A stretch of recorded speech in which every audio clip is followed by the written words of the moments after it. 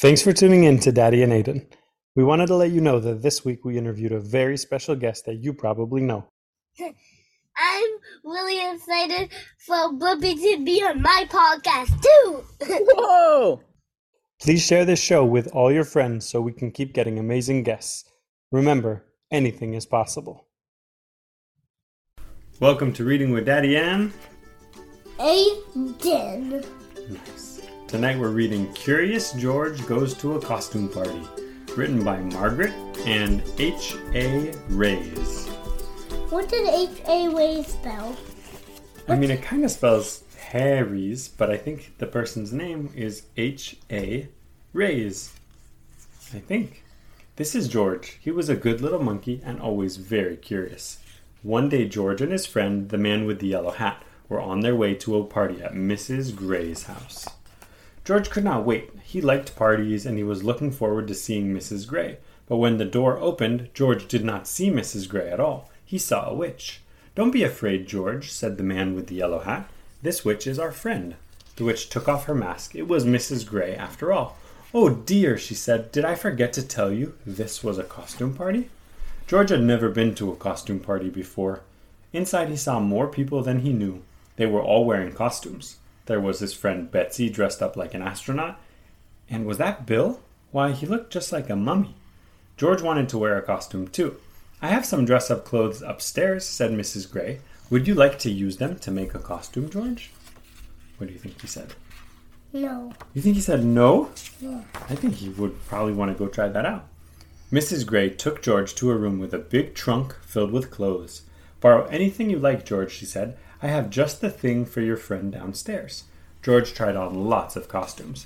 The first one was too big, as a firefighter. The next one was too small, as a little bunny. Another was too silly, as a little dancer in a tutu. And this one was too scary, as a kind of like a Frankenstein. At last, George found a costume that was just right. George was a rodeo cowboy. He wore a vest and pants with fringe. He even had a lasso and a hat. If only he could see himself in the mirror. George was curious. Could he see himself if he stood on the bed? No, he needed to jump higher. George bounced on the bed just a little, but he still couldn't see. He bounced a little more, and a little more.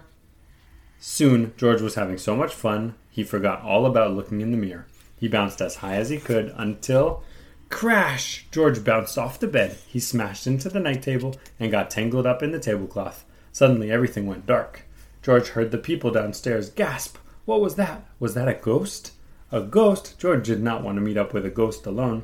He dashed out of the room and down the hall. He wanted to get back to his friend in a hurry, and he knew the fastest way. What does it look like as he's running out of there? Stairs. What does he look like, though? What does George look like? A ghost. A ghost. Why? Because The little, tablecloth landed on him, right? And covered him up. So he's running out of the room looking like a ghost. But he didn't know that he's looking like a ghost. He hopped onto the stair rail and sailed whoosh down the stairs. "It is a ghost!" someone screamed. Everyone turned. They looked scared, and they looked right at George. The ghost must be right behind him, George thought. George flew off the rail and landed plop in the arms of a farmer. But this wasn't really a farmer. It was his friend, the man with the yellow hat. Soon everyone stopped looking scared and started to laugh. "That's not a ghost. That's a cowboy," laughed a policeman. "That's not a cowboy. That's a monkey," giggled a princess. "That's not just any monkey," said Betsy. "It's Curious George." Everyone clapped and cheered. They liked George's Halloween trick. "You gave us a good scare, George," said Mrs. Gray, "and I'm glad to see you found some interesting costumes. Now, why don't I take your ghost outfit so you can join the party?" After the guests bobbed for apples.